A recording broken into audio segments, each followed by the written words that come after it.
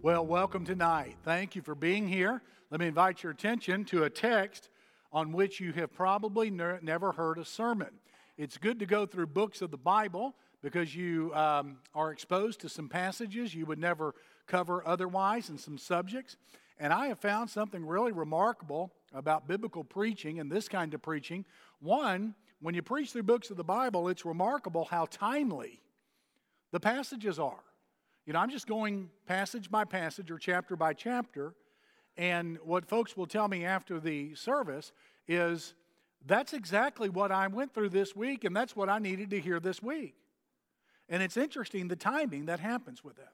But there is a second thing going on oftentimes in preaching that preachers know that you may not be aware of if you're not a preacher. And that is between the preacher's mouth and the people's ears, if God's hand is on him, that the people are praying for him. Between his mouth and their ears, the Spirit takes the words and turns them into something you need. That happens oftentimes because it happens nearly every week that after the service, somebody will come up to me and say, you know, this morning when you said, and then they'll make a statement I never made. But they heard it. They heard it.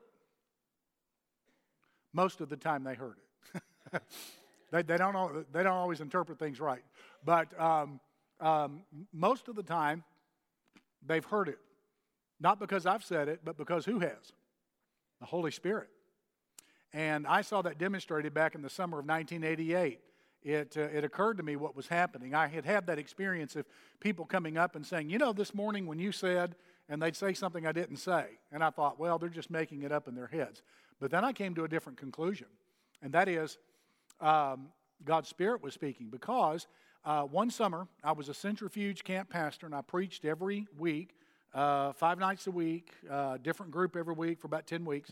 And there was one particular message I preached every week out of Song of Solomon, chapter 1, on dating and romantical afflictions and that kind of thing, okay?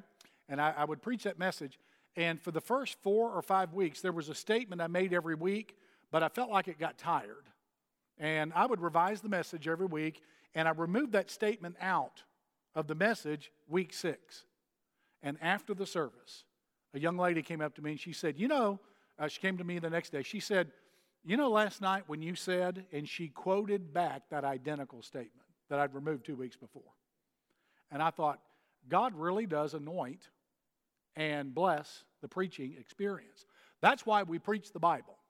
That's why we communicate. So I'm very confident in preaching Genesis chapter 23, though it might appear to be at first irrelevant. Now, as you're turning there, let me say we got a big weekend coming up with us. I am thrilled. I'm excited. Chris Orr and Marla and Abigail and Whitley are going to be with us. And we've been looking forward to and excited for this weekend. And we'll be voting right after the service on Sunday, extending a call to Chris Orr to come. And we're really, really thrilled. Chris has requested that we do a meet and greet with the folks. That's kind of an unusual thing in most churches. We practice it, but usually they just do what the committee tells them to. But here at Beach Haven, we do have a meet and greet, and he's requested that we do that. We've got that scheduled at 11 o'clock. Now, the band will practice some other time, the choir afterwards. But Chris is going to be available if you got any questions for him and want to talk with he or Marla before or after. In fact, I'm going to give him the microphone. Chris is really articulate. He not only has a stellar, top-notch singing voice, he really speaks very well. And he's not trying to impress you. He doesn't quite sound like Adrian Rogers, not saying that, but he's got a really good speaking voice. And then he's really engaging as well. Marla is a sweetheart, and you're going to have a good time with him. So be here if you can for that. If not, pray for us and ask God to do a neat work. Now, we've had 3 people ask, staff members, this week, is Chris overqualified for the position? And I hadn't thought about that. But no, let me just tell you a little bit something here. And honey, I don't mean, darling, I don't mean any offense, okay? I don't mean any offense. But moving from Tennessee to Georgia is a step up. I'm not trying to be ugly. Okay, don't get too rowdy on me now, okay? But Nashville is not Athens and Tennessee's not Georgia. Baptist life in Georgia is miles ahead, not only of Tennessee, but all the other states. Theologically and otherwise, you can trust Georgia Baptist. You can trust the churches, and we're miles ahead of most other states. And I don't mean to be critical. I love pastoring in Alabama, North and South Carolina. I love Texas, but Georgia is miles ahead of Texas in Baptist life and church life. There's also a lot more support for ministers in Georgia, and though Chris is coming to us, I don't want to say too much. We don't talk a lot about compensation, but he's going to be okay, all right? So let me just say that, and think things will go well. So, but I hadn't thought about that question. He's written so many songs, as you've seen in his resume, and we listed them in a separate document and cut some albums, and he trains other worship leaders. So this is really the direction I'm wanting us to go with a Tier 1 candidate. And I want us to move forward, move onward, upward, and God's got his hand on him. It's really, really neat, and he brings a lot to the table, and I've already bonded with him, and our staff, some of our staff have too. But in Genesis chapter 23, what we've got here is that we got the story of Sarah passing away and Abraham having to bury her. Well, how's that relevant to me? Well, hold on. I'm going to show it to you in just a minute by saying this. Oftentimes when a storm comes through an area, it's surprising the results it leaves behind. I have seen trees blown over by storms, obliterated almost by storms, trees that had full foliage, trees that looked healthy as far as their bark was concerned, and were otherwise very strong trees, but when they blew over, they were hollow on the inside. The storm revealed their weakness. Abraham here feels the howling storm of his wife's death. It most likely, he and Sarah had been married for more than a century. They had been married to one another for more than 100 years. Now, one fellow leading music at 4 o'clock today said, I've only been married 51, but it feels, and he backed up. I've been married 28 years, and it feels like 28 minutes.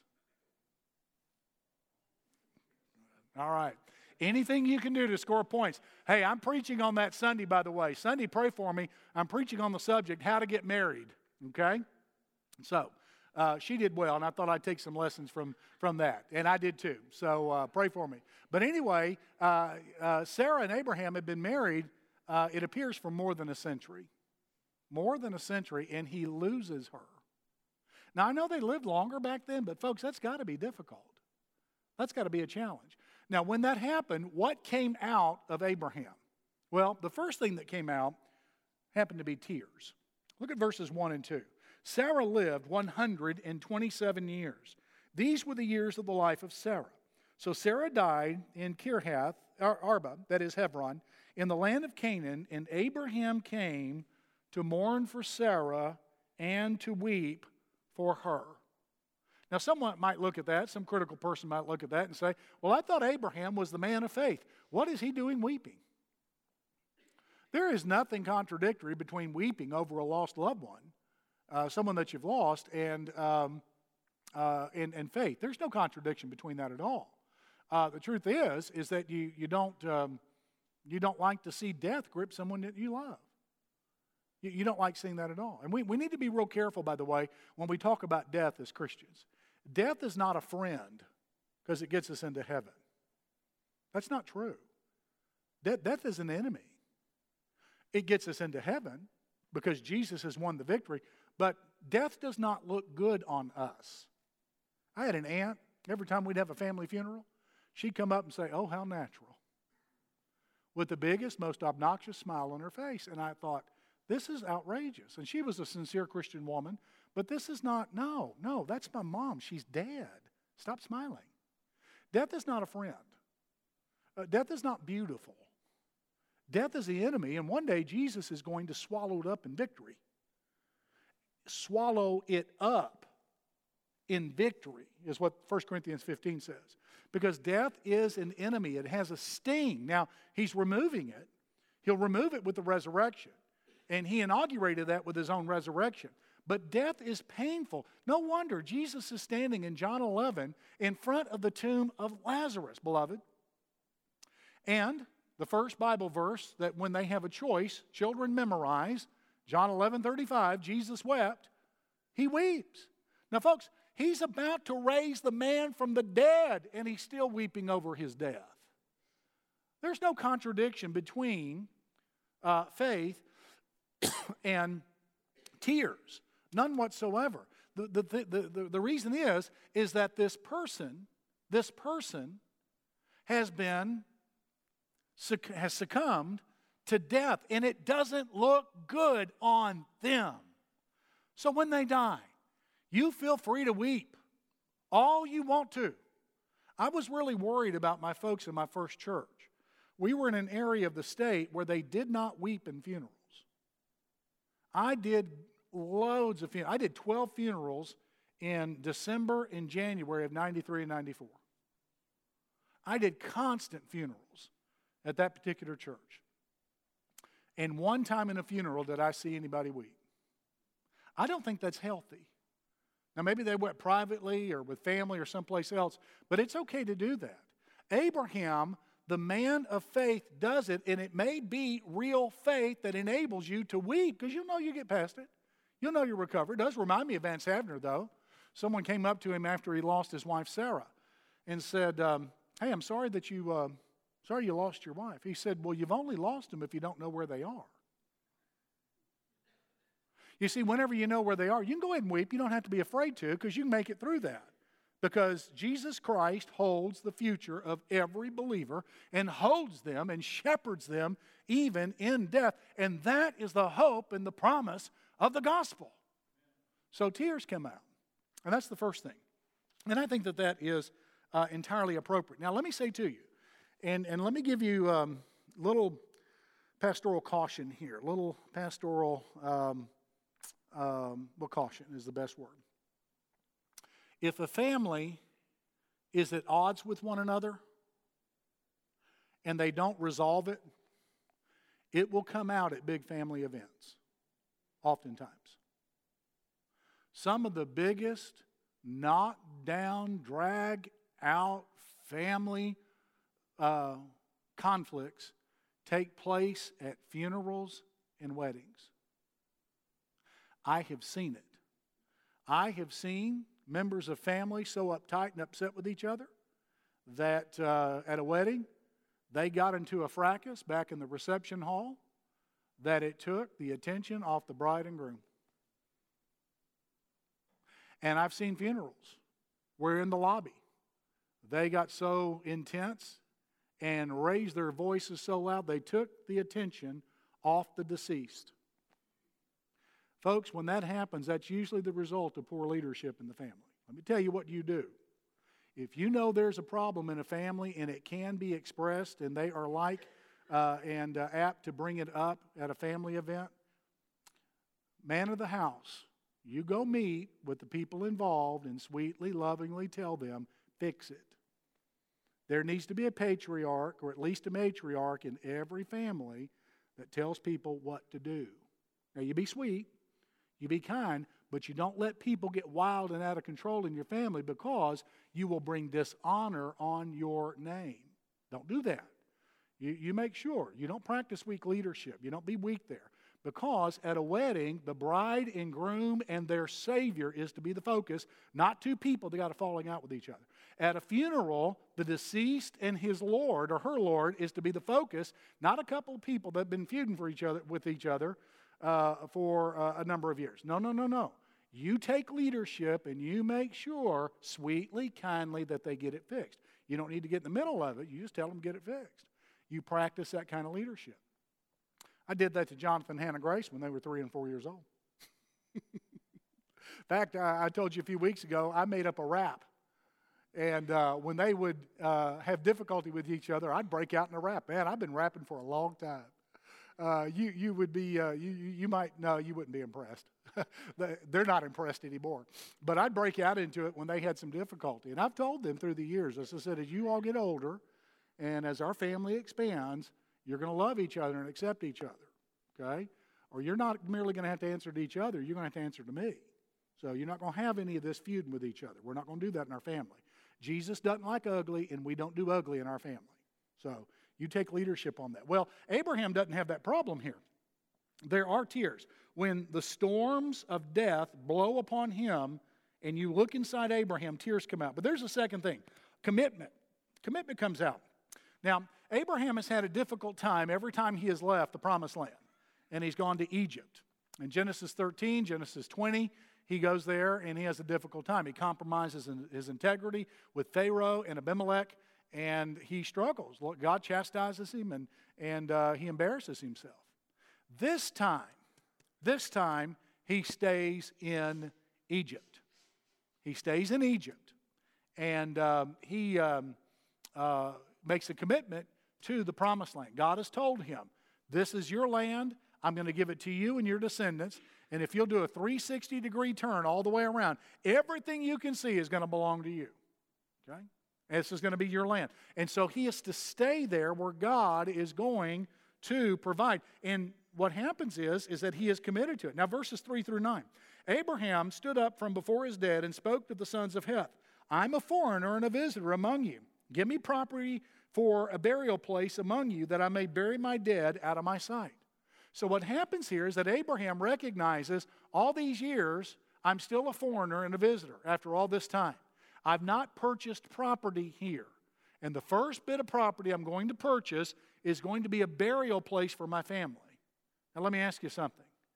If Abraham is buying a burial place for his family members, which they will use throughout the generations, where is Abraham going to live the rest of his days? He's going to live in Canaan. He's going to live within a comfortable distance of the burial place is exactly what he's going to do. Okay? So Abraham, by purchasing this property, is not only purchasing property by which he would live, he's purchasing a special kind of property, and that happens to be burial property. Right there, because he's going to stay there for the rest of his life. He makes a commitment to the place where God wants him to be. And so he goes from being a foreigner and visitor in verse 3 and 4 to being an actual resident that is there, that embraces the people. It sends a message to everyone there, I am here forever. I had a professor when I was in school that said, when you go into a pastorate, make sure that you real quickly unpack your boxes in your office. He said, I failed to do that. I was in a student pastorate, and I took my library up to my church and in the office, and I just left all the books in boxes for a long time. And that sent a message to the people that I wasn't staying. And so they really didn't take my leadership very, very seriously. Abraham here unpacks everything. He unpacks everything. So with that professor's advice, that's the first thing I've done anytime I've arrived on a field. I put my books up. Okay. In fact, we're talking about looking for burial plots here in the Athens area. This is where we are. This is our intention to stay and to live to the end of our days right here in this place. If God will have us and you'll have us. That's the heart of Abraham here. He's announcing, I'm staying, I am committed to this place. And makes it abundantly clear. And aren't you glad he did? He and his descendants have been there all through the centuries and generations. So that today you can go there and it's the coolest thing in the world. It's marvelous. How many of you have been to the Holy Land? It is a marvelous, marvelous place. All because Abraham decided, I am staying. I'm identifying here with this place. Now, when he says, in verse 4, I'm a foreigner and visitor among you, it reminds me of social relationships that I discovered in my first pastorate. I was in a county that had been distressed for about a century. And it had been distressed in a number of ways. And God did some neat things there while that we got to witness while serving there. But it had been distressed. But there was a unique kind of person in the county, many of whom were members of my church, and those from the outside that moved in were called them blue bloods. Do you know what a blue blood is? someone whose family goes back several generations. Now, sometimes that was used derisively. Sometimes it was not. And all, but I became friends with all of them that I could, especially about 4 or 5 older deacons that were blue bloods. Their families had gone there, had been there multiple generations, and I became friends with them, and they really taught me how to be a pastor. Because I would do a lot of visiting, and I would take them with me. And they would instruct me, they would guide me, they kept me out of some trouble from making some stupid decisions. Of course, that didn't always work, but they helped me in remarkable ways. But some of the folks that moved from the outside of the county into the county for work or whatever, they found it sometimes difficult to break into the social circle of the blue bloods. And they didn't, the blue bloods didn't mean to be that way. It's just they were satisfied and had been satisfied for about 400 or 500 years. Okay? And it was hard to welcome new people. And so we had to work on that. And I got a lot of cooperation with it. I really, really did. And I've got to say, that was a marvelous, marvelous group of people. But to illustrate that, one fella, before I got there, moved in 25 years before.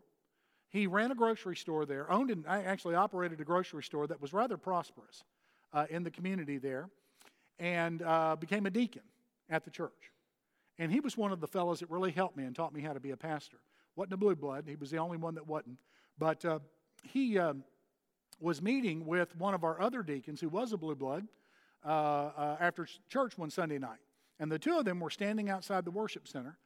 And R.L., the fellow who moved from the outside, said to Wentz Holiday, the blue blood, he said, Wentz, you told me when I moved here 25 years ago that if I stayed and after 25 years of living here, you all might think about letting me in.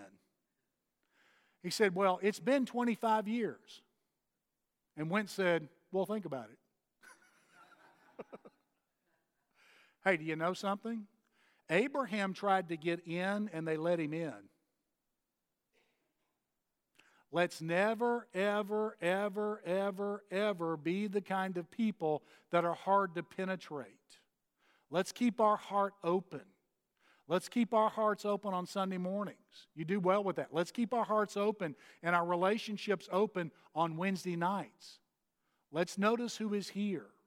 Let's let people in to where we are. Abraham made a commitment. We need to as well. Then there are tears, there's commitment, and then there's restraint. There is restraint. Look at verse number 10. This is kind of lengthy here, but let's go beginning in verse 10 down to verse 18. And these are Abraham's negotiations with Ephron in front of the city fathers for property in which to bury Sarah. Now Ephron dwelt among the sons of Heth, and Ephron the Hittite answered Abraham in the presence of the sons of Heth, all who entered the gate of his city, saying, Abraham's offered to buy the property. He wants some property. No, my Lord, hear me. I give you the field and the cave that's in it. I give it to you in your presence and the sons of my people. I give it to you. Bury your dead. Now look back at verse 9. He said, I give you the cave and the property. Well, look how Abraham, look at the request he makes in let's start in verse 8. If it is your wish that I bury my dead out of my sight, hear me and meet with Ephron, the son of Zohar, for me, that he may give me the cave of Machpelah, which he has. Well, Ephron comes back and doesn't offer the cave. He offers what? The cave and the land. Okay? So verse 11 again. No, my Lord, hear me. I give you the field and the cave that's in it. I give it to you in the presence of the sons of the people. I give it to you. Bury your dead. And Abraham bowed himself down before the people of the land, and he spoke to Ephron in the hearing of the people of the land, saying, if you'll give it, please hear me. I will give you money for the field. Take it from me, and I will bury my dead there. And Ephron answered Abraham, saying, oh, my Lord, listen to me. The land's worth 400 shekels of silver. What's that between you and me? So bury your dead. And Abraham listened and gave him 400 shekels. Now, you may not understand what's going on here, but there's a negotiation process that takes place, and there's some customs. A fellow like Abraham, the buyer, would come up and request purchasing some land, and the seller would say, that's nothing, just take it, I give it to you freely. He didn't mean it. That's just the way you did negotiations. It would open negotiations. And the seller would come back and say, no, I'll pay you money for it, and I'll pay you anything you want for it. The seller would then come back with a price. And here, Ephron comes back with the price that most of the commentators choke over. And you know how you do negotiations. You start as high as you think you can without causing someone to turn away and walk away. But Ephron does that and he goes higher. Ephron not only sets the price at 400 shekels of silver, which the commentators choke on, but Ephron also says, if you want the cave to bury your wife, you got to take the land with it. This joker's an opportunist. He sees a wealthy, grieving man, and he tries to get in on his wealth, is what he's doing. And he says, okay, 400 shekels. What's that between you and me? Usually what would happen is that the buyer, like Abraham, would either walk away or he would haggle with the price. Abraham does neither. He just buys the property. Now, what should have happened at this point is that Ephron should have said, no, you're grieving, let's cut the price, or let me just give you the cave and I'll keep the land, make some kind of deal and bring down the price. He doesn't do any of it. Ephron is greedy. He is exposed before the city fathers where you made deals like this with witnesses. They sort of served as a generation after generation notary public and witnesses to the transaction. And before the city fathers, Abraham accepts his price and leaves Ephron vulnerable. And Abraham could have blistered him.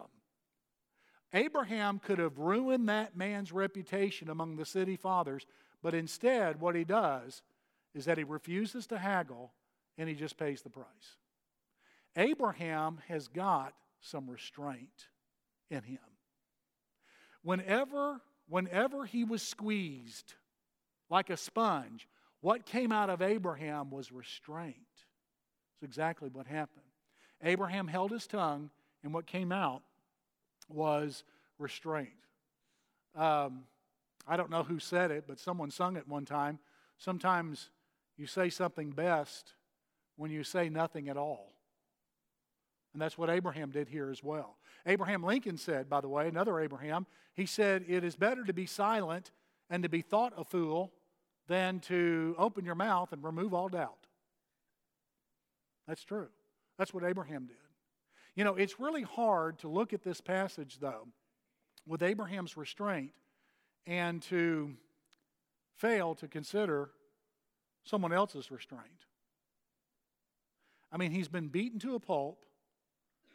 He's been whipped to where his back has been turned into ribbons of quivering flesh. It's very likely some internal organs were exposed. A crown of thorns had been forcibly pressed and beaten on his head. The God of all creation had been mocked by the creature, puny little things. He'd been falsely accused. He had endured about a dozen illegalities in a Jewish trial the night before. He'd been declared not guilty, to use current language, 4, possibly 5 times by a man trained in Roman jurisprudence. He was taken to the cross and nailed there, standing in front of people who were mocking him. Some of the most guilty, ruthless people in human history. Mocked in that way. And yet, when he is squeezed, what comes out of him is, Father, forgive them, for they know not what they're doing. It's hard to imagine that Abraham isn't thinking similar thoughts about Ephron. Jesus did that because he's demonstrating the great grace and love of God before the world. And Abraham, when he is squeezed, tears come out, commitment comes out, restraint comes out. What Abraham does is that he lives a marvelous Christ-like example before his community, even before Jesus has come to the world, is what he has done. And by his power, he can help us do the same. When we're squeezed, we can do just like Abraham did. Father, I thank you in Jesus' name for the good news of the gospel. I praise you for it, and I want to pray that you'll strengthen us.